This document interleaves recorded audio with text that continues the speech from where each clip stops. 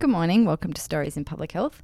I'm your host, Emily Dida, and this is a podcast for people who are interested in the field of public health or new to the field. And today I am joined by Dr. Astrid Rodriguez Acevedo, who is based at the Translational Research Institute in Brisbane. Thank you for joining me. Thank you so much, Emily, for inviting me. So maybe we can start by you telling us what you do here at the Institute. So you're a postdoctoral research fellow? Yes, so I'm a postdoc research fellow at the University of Queensland Diamantina Institute, and my research is on dermatology, so more specifically the different aspects on teledermatology and the implementation of this technology in Australia. What kinds of technologies? So this is basically photography, so it has to be with 3D photography and how that will help the diagnosis of melanomas. There's a kind of like AI imaging. Yeah, so we look at the quality of images and we evaluate if specialists are able to perform or to give a diagnosis based on the images. We also evaluate the experience of the patients, so how comfortable they are with the photos, and with the whole experience of teledermatology as well. And how did you come to be here? So you're not originally from Australia. How did all your training in science start? So I studied biology in Colombia, so that's where I'm from. And then 11 years ago, I came here to a PhD in genetics. So then I arrived in the Gold Coast and I started my PhD at Griffith University. And then my supervisor got transferred to QUT here in Brisbane. And then I've stayed since then. And what made you want to do a PhD in genetics? I always liked genetics. I think that's one of the passions that I always had. So when I studied biology in Colombia, then they gave us like 4 different options. So that's ecology, plant biology, or zoology, and genetics. So then I chose genetics, and then I stayed there. And why did you decide to move to Australia? Was there a person here that you really wanted to work with, or was there a reason?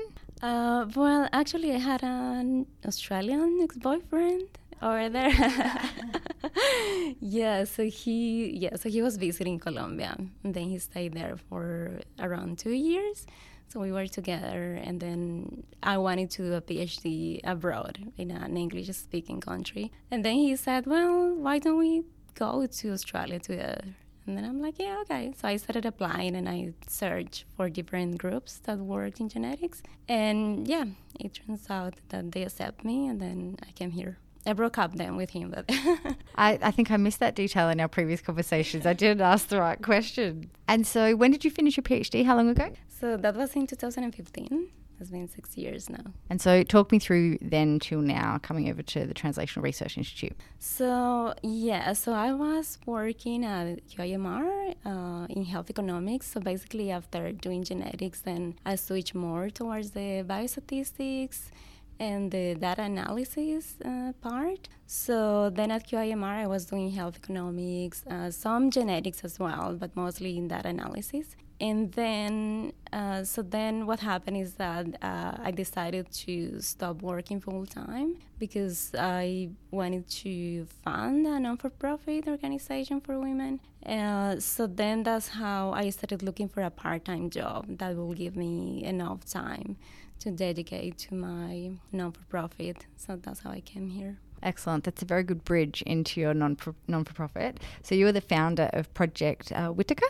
So could you tell us a little bit about that? Because that's how we met. Yes. So Whitaker is a non-for-profit organization. So basically what I did is that I gathered a number of volunteers to help female scientists from Latin America with the edition and the scientific assessment of their papers. So basically the issue in here is that over there we speak Spanish, so then language becomes a barrier, especially when we're talking about science, because most science is written in English. So for them it's pretty hard to publish in English and to get into international journals. So I thought that it will be pretty good to have like that kind of help for them.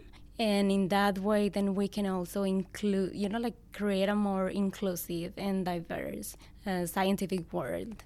And was that an issue for you when you were still in Colombia, or have you always had really good English and it was easy for you to write, or did you identify this because it was something you struggled with? Yeah, well, it's not easy to write and to speak a different language. Like, it's been a long way. Like, I can literally only speak one language. it's really hard. It requires a lot of discipline, and actually it requires, that is easier when you actually need the language, right? Like when you know that you have to speak, then you're forced to learn, but it requires discipline and a lot of time. So at the beginning, when I was back in Colombia, like I studied English there, then I lived in the US for a while, but still writing is a skill that you have to, like it takes time to master. So yes, I did struggle with that.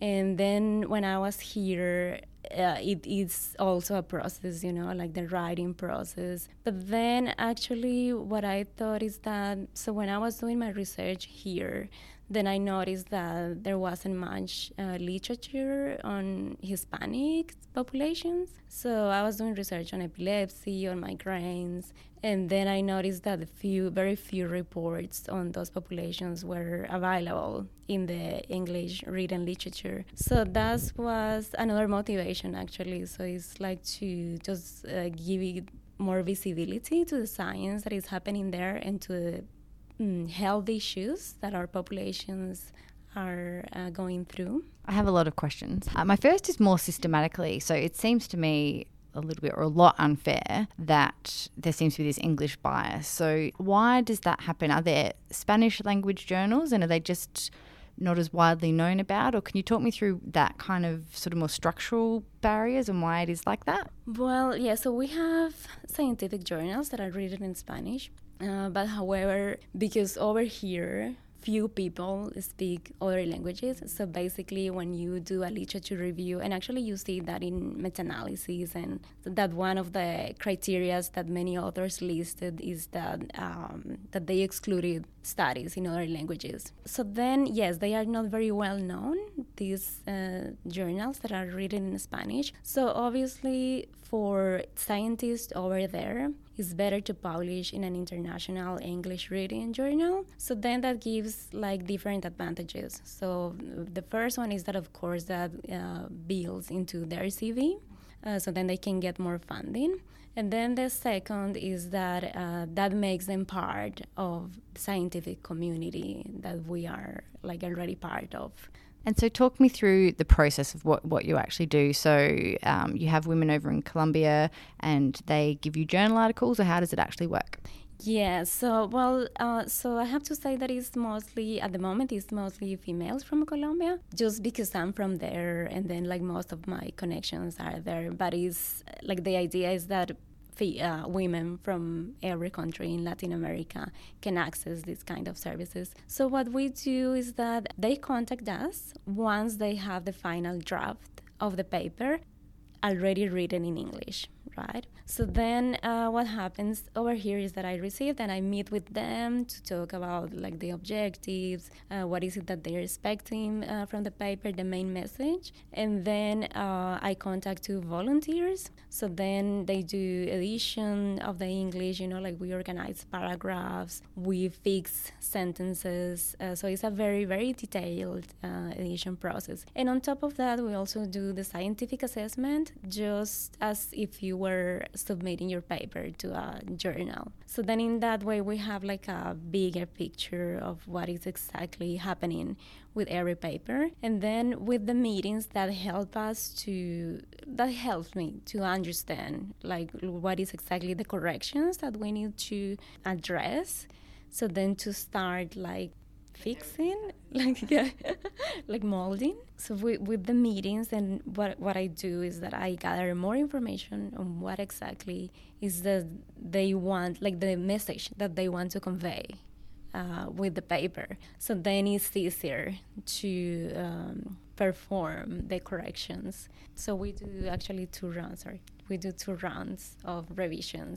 So then they have the chance to address the issues. And then they also, so we have a second meeting then after that, where they tell me, look, Astrid, we don't think this is good, or we don't want to address this comment, or yes, this is what we want to say in here, but that the volunteers, like some information that the volunteers didn't understand. So then in the second meeting is more like trying to understand their work with the comments from the volunteers. So then, yeah, and to be honest, Emily, like we can go as far as, you know, like 3 or 4 meetings or 4 reviews, rounds of reviews. It's totally up to them. And do you feel like those meetings have an aspect of capacity building, so people are learning as they're going through the process with you? Yes, exactly. And actually, that's one of the reasons why I started doing more meetings with them. So at the beginning, I was just setting up one meeting, like at the very beginning. But now I think that it's very useful that every time they got new comments, to meet with them, sit down, talk through the comments, so then they also learn. Yeah, and that's a big thing. So it's not only like fixing things, but it's that like empowering them to do further work and future papers. Excellent. And we talked last time, sorry, not on the podcast, just when you guys weren't here, about scaling up and maybe doing some workshops. Have you still got that sort of all on the go, possibly? Yes. So I'm actually very active on that now. So we're offering free talks. There are very simple talks, like on some writing rules, then the edition process, so also they understand like how is the editorial process works, like once they submit the paper. So we're targeting universities and PhD students. So those ones are for free. And now what I'm doing is that I'm designing a more structured and longer workshop of maybe 20 hours, where we can work on each paper and give like further instructions, you know, and like build a more like a stronger educational output. And yeah, so then what I'm doing here is that I'm trying to look for sponsors to cover the costs of the workshop, because then of course the second barrier that we have over there is the cost of living, right? Like it's very expensive for them to pay, you know, like for a writing course, let's say here in Australia or in the US. So what I'm trying to do is to contact editorials, so then they can sponsor the workshop for students over there. So then it's completely free for them. That sounds like an excellent plan. So what are some of the challenges of setting up, or, you know, how have you found the process of setting up sort of your own non-for-profit? And is it scary contacting people about sponsorship? Yes. Well, it's been very challenging because, I mean, I guess like in research, like we're not taught all these skills that you actually need to build your own business or your own, like something of your own, right? So I think it's been very slow, but what I try to think is that, well, there's no rush, you know, and then so I have 2 days just to work for the organization.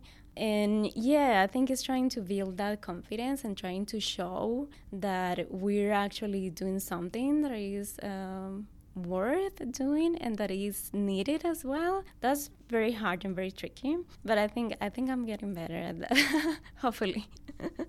And just overall, do you have any sort of advice or lessons you've learned so far that you would give to other people starting out in public health?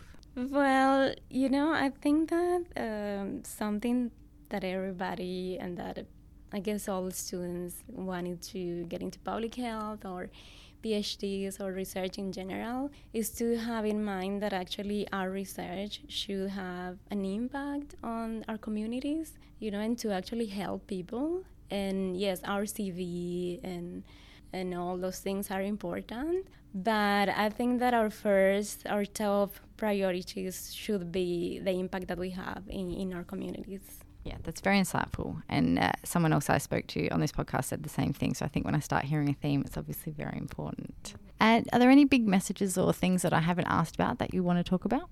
Well, yeah, I guess it's like the things that other people can do to help our mission. So, I mean, of course, it's a donation, but no, you don't have to give money all the time. It's like, for example, don't bias the reviews of, so just be a kinder reviewer. So when you get a paper and you know that authors are from like low or middle income countries, try to understand, try to judge the work only by the scientific value rather than the language. Of course, if the language needs to be fixed, that can be said. Then the other thing is that you shouldn't suggest them to have the paper written, read by a native speaker, because I mean, like we're in Latin America and there are no native speakers there, right? So maybe suggest like some editorial process, So there are some other ways, but not a native speaker review. Because then what that also like encourages is to people to include people with English last names or names in their papers, but without any scientific merit. And that shouldn't be the case, right? Like if you're listed as an author in a paper, it's because you actually contribute intellectually to it.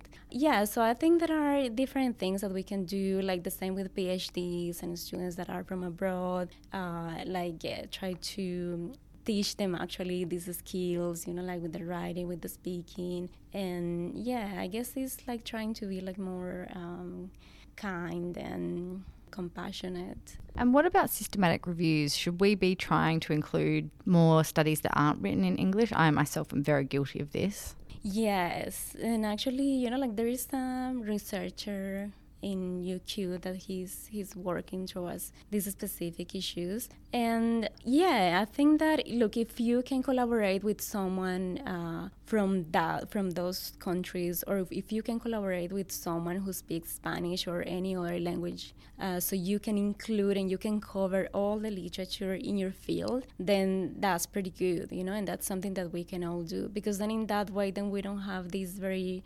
bias research, that only considers papers that are written in English. So just keep in mind that there are papers in your field that are written in Spanish, and that there are 1,000 and millions of scientists that are working in your field in other parts of the world. And in terms of Project Whitaker, if people want to, are they able to help if they wanted to volunteer? Do you take on volunteers? What's the process there? Yes, definitely. So we're always in the lookout for more volunteers because, as I said, we do the edition of the English, but we also do a scientific assessment. So I always try to allocate volunteers according to their expertise. So then the comments can be more constructive and they can build more into the papers. So yes, if you want to volunteer, you're very welcome. You can go to the website and then send me an email. And yes, you just have to send me a photo and a short bio, and then you will be in the website as well. I'll tag you on Twitter as well if people want to contact you that way. And I don't think I prepped you for this. I keep forgetting to prep people for this question, but I usually finish by asking if you have a favourite book or a favourite movie or something that's changed the way you've thought about the world. Ooh, that's a very tricky question. I really love reading. Well, I think that a very good book that I read recently is Women and Leadership. And that one is written by Julia Gillard and in company with another author who, I can't remember the name. So I think it's very, even though it's more in the political arena, of course, because that's her experience, it's very interesting, all the content, and all the, they mention many situations in which I think most of us have been.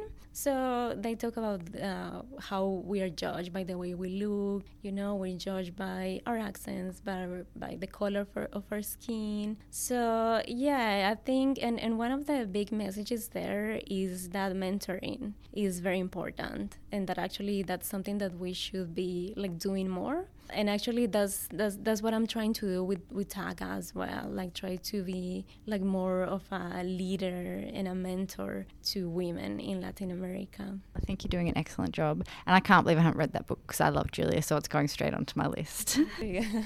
Well, thank you very much for joining me. I really appreciate it, and I'm glad that now we are Queensland friends. Thank you so much, Amelie. Yeah, this was a great opportunity. And thank you everyone for listening.